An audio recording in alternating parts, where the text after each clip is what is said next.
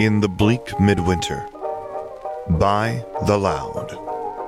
Read by Sam Gabriel. Based on the works of J.K. Rowling. Chapter 18. The next morning, Tom hurried through breakfast and set off early with Darby.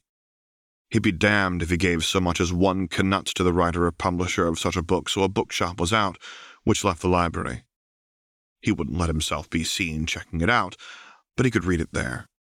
The bloody thing wasn't even in the restricted section. Tom pulled it off the shelf, his hand shaking with rage. The Potioneer's Guide to Romance, by a lady, looked worn, its pages fluffy and browned like puff pastry. The swirly hearts decorating its cover were losing their gold leaf. Tom had never in his life so wanted to burn a book. He merely skimmed the actual Amortentia recipe with its variations for slightly different effects.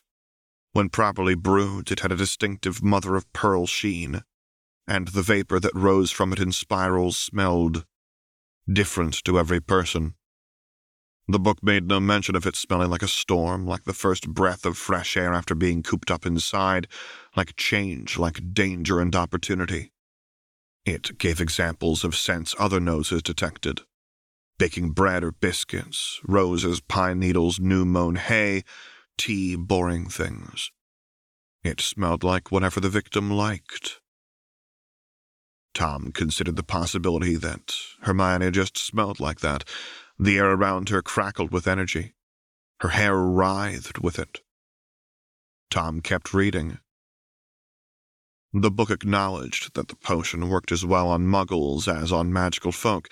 It urged users to clean up after themselves, obliviating the muggles afterwards to avoid violating the statute of secrecy. Tom feared he would be sick right there in the library. It was small consolation that he remembered everything, so at least Merope hadn't tampered with his memory. Would he be better off if she had? He decided not to think about that. Tom put the book back on a shelf. First, he took care to find a shelf of appropriate books on flying carpet maintenance. He removed some books so he could put this horrid thing behind them, perpendicularly, completely concealed. His next step was clear. Tom found a book on Veritaserum and sat down to read. Damn. Serpens had mentioned, and the book confirmed, that exceptional skill at occlumency could overcome Veritaserum's effects. Hermione had said that seeing a mind healer would require her to drop her occlumency shields, so Tom could assume she had exceptional skill in that, as she had in so many other branches of magic. That reminded him to check out some books on occlumency for beginners, and then it was time to go. Dobby and Tom flew back to the Riddle House in time to drop off his library books and meet Hermione for their Diagon Alley outing. She and Tommy were in the back garden on a blanket. Tommy was sitting up, enthusiastically mouthing an unpainted wooden block, while Hermione, in faded robes, sat on the blanket beside him, reading the little niffler that could aloud. She looked up at Tom when he arrived. "You left in a hurry this morning." "I remembered I had some library books coming due." She nodded. "Get anything else interesting?" Tom sat beside her and Tommy on the blanket. "Books on occlumency for beginners. I don't know if it's possible for me to master the art, but it wouldn't hurt to try." Hermione thought, That's an interesting idea. It's very difficult even for wizards, but I don't want to say there's anything you can't do, lest I be proven wrong." "Thank you." "You'll need a study partner," she said. "Someone who knows legitimacy, who can challenge your shields." She looked at Tommy. "Couldn't I simply dose myself with Veritaserum and then attempt to lie?" Tom asked. "I could do that on my own." "Oh, yes, that's an interesting idea. If you want to practice for that particular challenge, that might work. But to practice against legitimacy, you'll need a legilimens." "Could you help me with that?" asked Tom. "I can't think of any other witch or wizard I'd trust inside my mind." That sounded more intimate than he'd intended. Hermione's blush confirmed it. "I know just the basics of legitimacy," she said, "so I wouldn't be much of a challenge. I have trouble in other people's minds. They're so disorganized I trip over stuff. But yes, there's no one else you can trust, so I'll do my best." Assuming she was telling the truth about that, she wasn't presenting herself as much of a threat to Tom. If she was untrustworthy, he was already lost. He had to make a leap of faith. "But my main reason for visiting the library was to read about emerald tincture," he confessed in a rush. He had her attention. "I wondered if extended use of the potion has any known after effects that might explain my symptoms." She was on the alert. "What symptoms? You should have told me before. Maybe I can help." "The problem is, it's not really a problem, it's just a smell. I keep thinking I smell emerald tincture. It's a smell I associate with Merope, which is unsettling, as it's a smell I used to enjoy, but now, after suffering its effects for so long, a smell you can no longer enjoy," said Hermione. "Exactly. Like me and the sound of peacocks screaming. Not that that was ever a pleasant sound or a common one, so that's no loss, really." She considered the problem. "It would be awful to have an aversion to something you used to really like. Has your appetite been okay?" "My appetite? If you used to enjoy fresh bread or chocolate or something. But now even the smell of your favorite food puts you off." No, nothing like that." "Then what?" She stopped and shook her head, the sun striking sparks from her hair.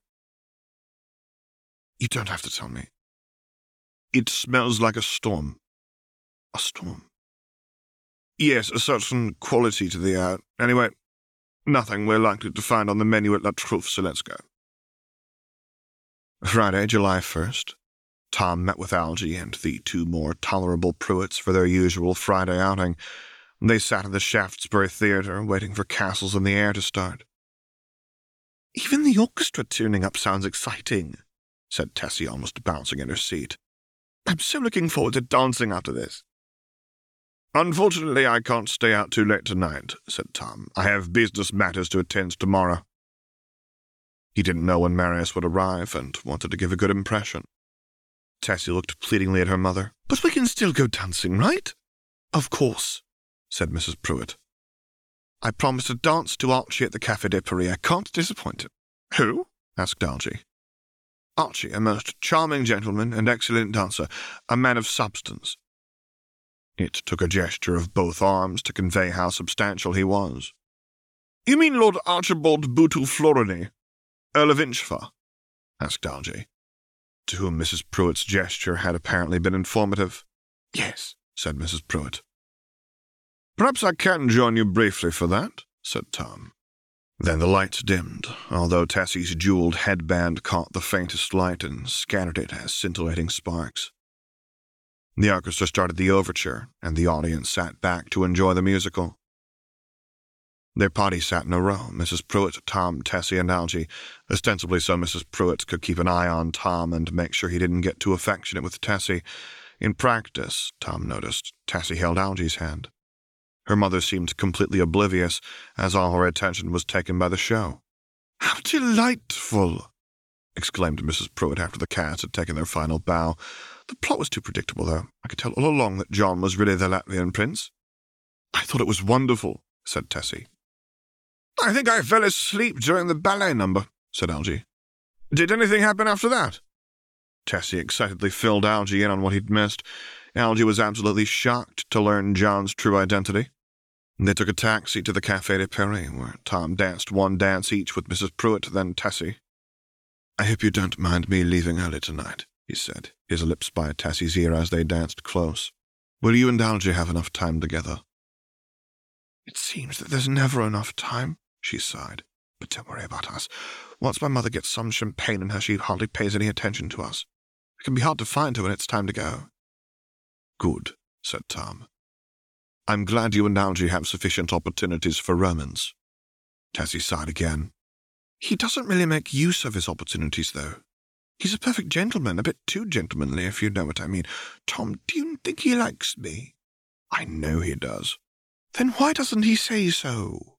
"You must understand the constraints under which he's operating. Lovers who try to please their families as well as themselves are servants of two masters." "But I don't care that he's a muggle. I don't care what my family thinks." "His family has strong opinions about the girls with whom he associates," said Tom. "He must be careful not to make any promises his family won't let him keep." Tessie's coral lips pouted. I'm a perfectly respectable girl. He's met some of my family, but why hasn't he introduced me to any of his? Because he knows they would forbid him from seeing you again if they knew of you. In the Muggle world, his family is noble, while yours is unknown. To put it in more familiar terms, you might as well be a Muggle-born pursuing a pureblood. Tessie's usually graceful feet stopped dancing. Her eyes widened in outrage. She took her hand off Tom's shoulder and stepped back. What? Tom was concerned that some observer might assume Tom had made an indecent proposal to his dance partner. You're from different worlds, he explained quietly. If you want to flaunt your pureblood pedigree, you need to limit yourself to the wizarding world. Out here, it's worthless. Tessie got her emotions under control. I see what you mean. She stepped forward into Tom's arms again. I was thinking only that my children would be half-bloods, and is it really fair for me to doom them to that, all for the sake of my infatuation with a Muggle? But you're right, my own blood loses its value here. I don't consider life as a half-blood to be such a terrible fate, said Tom with a smile, but there was steel in his voice. Tessie blushed. You know what I mean. It's no wonder you choose to spend so much time in the Muggle world, where your blood isn't held against you. Tom looked around the ballroom pointedly. I'd rather spend much of my time here even if I were a pureblood. I couldn't stand to be constrained to one world, particularly one as small as that. He led Tessie through only the simplest dance figures, as she was clearly deep in thought. Yes, she finally concluded. I agree. When the music ended, Tom led Tessie back to their table where Algie was waiting for her. Tom took his leave of the lovers, found Mrs. Pruitt to bid her farewell as well, and had Dobby apparate him home from a dark alley. Tom had informed Hester that on July 2nd they would have a guest for lunch, dinner, and until further notice.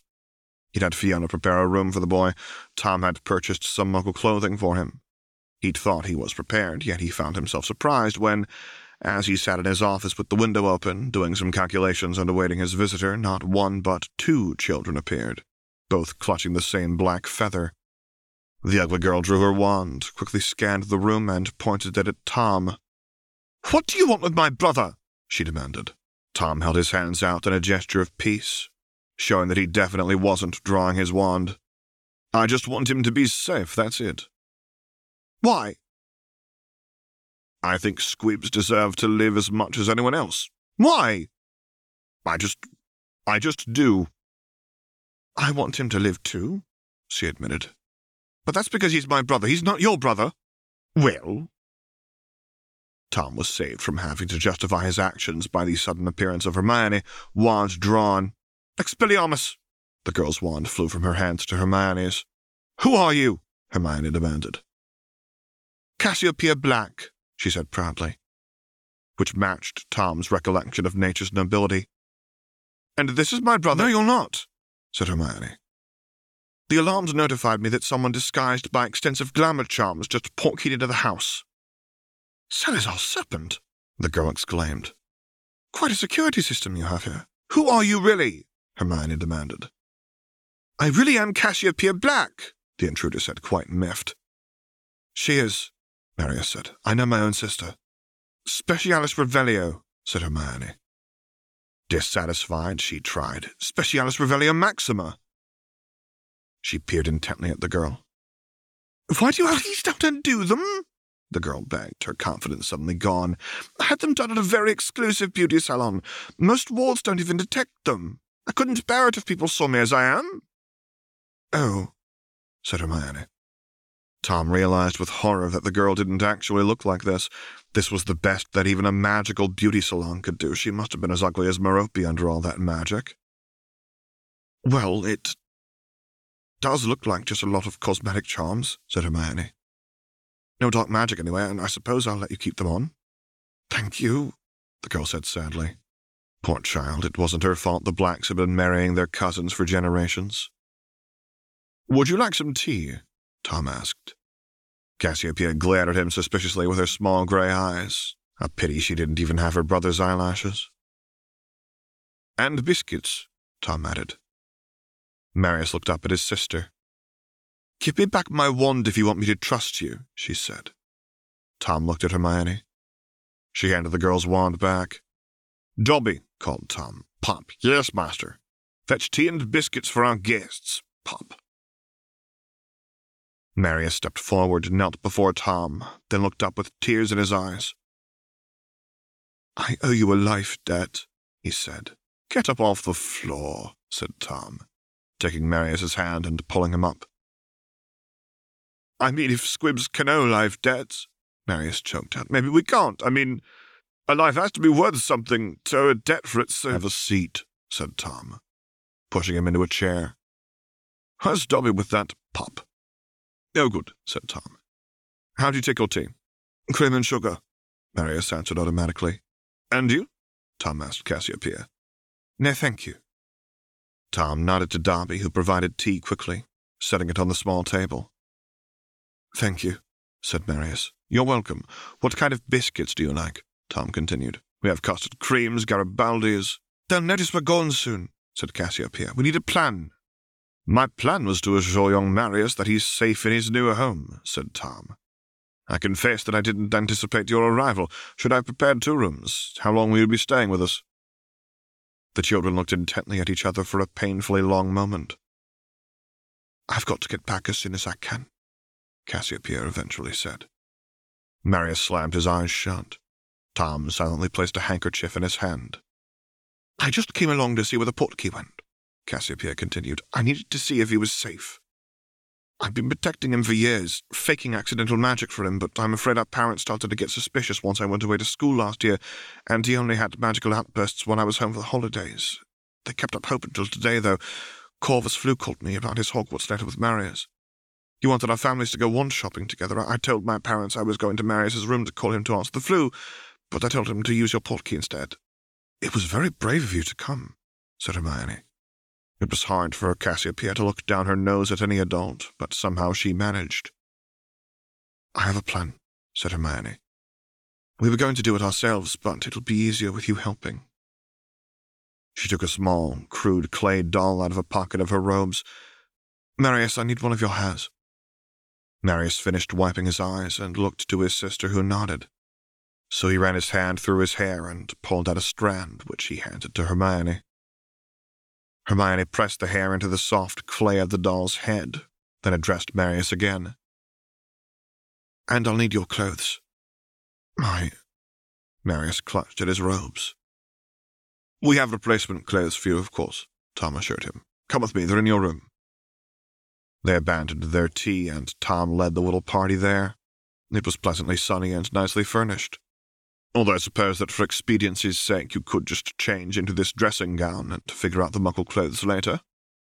Cassiopeia nodded. "Go on, Marius, get out of those robes. They belong to the House of Black." Hermione, Dobby, and Tom stepped into the hall to give the children privacy. Soon Cassiopeia came out with an armful of clothes and pulled the door shut behind her. "We've got to hurry," she said. Hermione put the crude clay doll on the floor of the hallway and tapped it with her wand. "Lutum Canis." This wasn't a good time for Fiona to come bustling down the hall carrying a vase of sweet peas from the garden as she came across Tom and company stuffing the pale, naked, disturbingly bruised corpse of a boy into wizarding robes. She screamed and dropped the vase, which shattered on the floor. "Reparo," said Tom with a casual wave of his wand, for Dobby's gaze had been attracted to the noise like everyone else's. The broken vase reformed like a movie reel played backwards.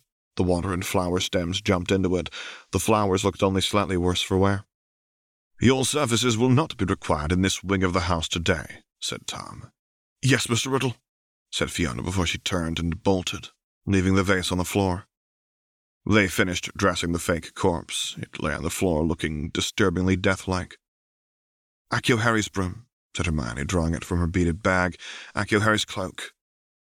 I think this could cover both of us and the simulacrum," she said to Cassiopeia. "The ends of the broom will stick out a bit, but not too noticeably. We don't have to do any fancy flying. I'll apparate us to the air above your house. Show me his window and we'll drop the simulacrum so it lands hard on the pavement below. Then I'll land to let you off, and you can run from your front steps to the body. You'll have to make a show of crying to make it seem realistic." "No," said Cassiopeia. "Crying over a squib wouldn't be realistic." "Well," said Hermione, "I trust that you know best. Anyway, you'll tell everyone that Marius jumped to his death when he didn't get his letter. That way they won't look for him. Think you could manage? Cassiopeia thought. My parents might think I threw him out the window. I don't want you to get in trouble, started Tom. No, they'd approve. They'd be proud of me. It's a good plan. The simulacrum will revert to clay after 3 days, said Hermione. Make sure your family buries it fast. Cassiopeia nodded. Let's go.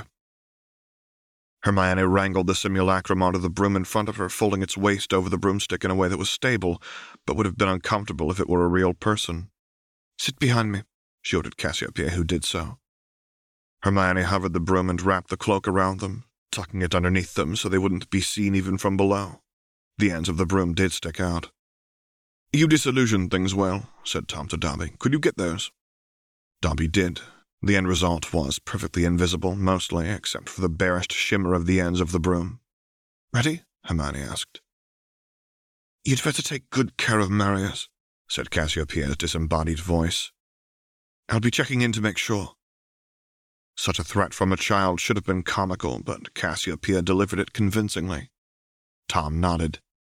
I will. We can communicate by owl once you get to Hogwarts. We're off, said Hermione. Back in a jiffy. Tom would hardly have been able to tell when they left if not for the cracking noise. The servant saw Dobby, master, fretted the elf. It's fine, said Tom. She knows not to speak of any of the goings-on here. Tom knocked on Marius's door. Would you like assistance donning Muggle clothes? I could send in my elf to help you. He understands both wizarding and Muggle fashion. There was no answer. I hope they fit, continued Tom. I relied on my memory of the last time I saw you for size, and then chose clothes a bit larger, but you don't seem to have grown much, so they may be too large. My elf can adjust them as necessary. Silence from behind the door. This wasn't one of the doors that had been made eavesdropping-proof. I noticed that the simulacrum of you seemed a bit bruised, said Tom. Does that reflect your actual state? We have some healing potions on hand. Silence. Just say no if you don't want us to come in. Silence. Tom addressed Dobby. Fetch whatever healing potions you think would be appropriate. Yes, master. Pop. Tom picked up the vase of sweet peas, then knocked at Marius's door. He opened it slowly, took no visible notice of Marius crying on the bed, and set the flowers on the dresser. I set some handkerchiefs on the bedside table. Marius silently wiped his face. Cassiopeia seemed adamant that I take good care of you, so please let me know if there's anything I can do to make your stay here more pleasant. I wouldn't like to face her wrath. Pop. Dobby appeared with a tray. Dobby brought the healing potions, master. Good, use your judgment about what Marius needs. Tom admired the flowers as the elf worked on the boy. Does Marius feel better?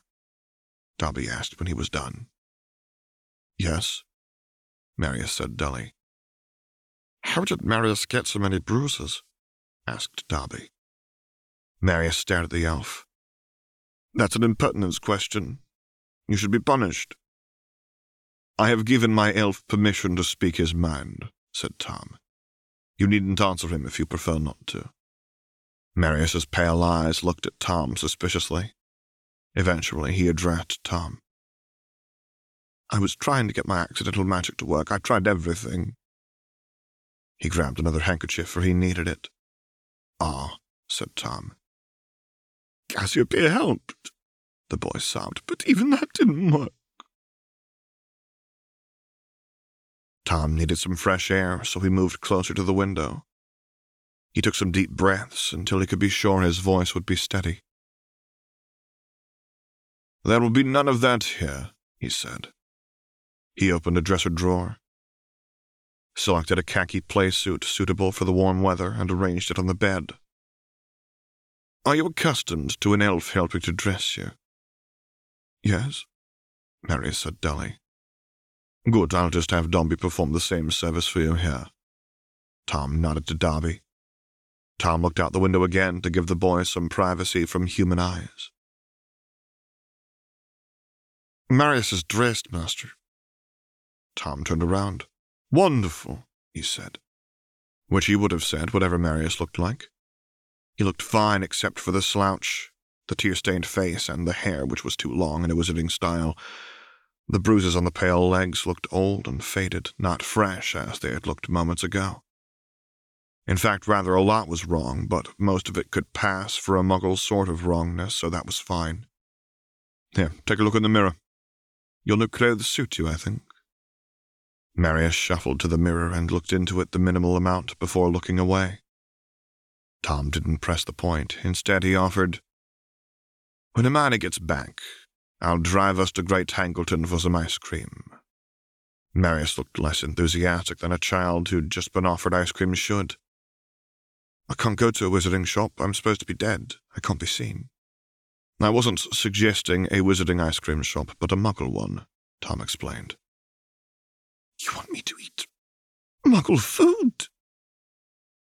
The poor child's voice rose to a horrified squeal by the end of the sentence. "Food is food," said Tom. "Muggle food is all I deserve anyway. I'm no better than a muggle." He was crying in earnest now. There was no denying it. He took another handkerchief from the bedside table. "Yes, you're no better than a muggle," Tom agreed. "Just as I am no better than a muggle." That shocked Marius enough to pause his crying. "But you—" Tom continued. "Just as Miss Granger, and Cassiopeia, and your parents, and your friend Corvus, and everyone you know, are all no better than muggles. We're all human." Tom was getting tired of people looking at him like he was insane.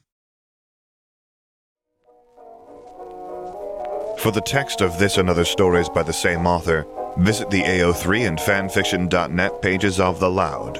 The music is Shy by the New Orleans Trio.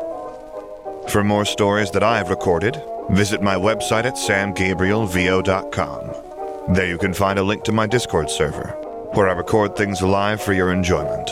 And finally, as always, thank you for listening.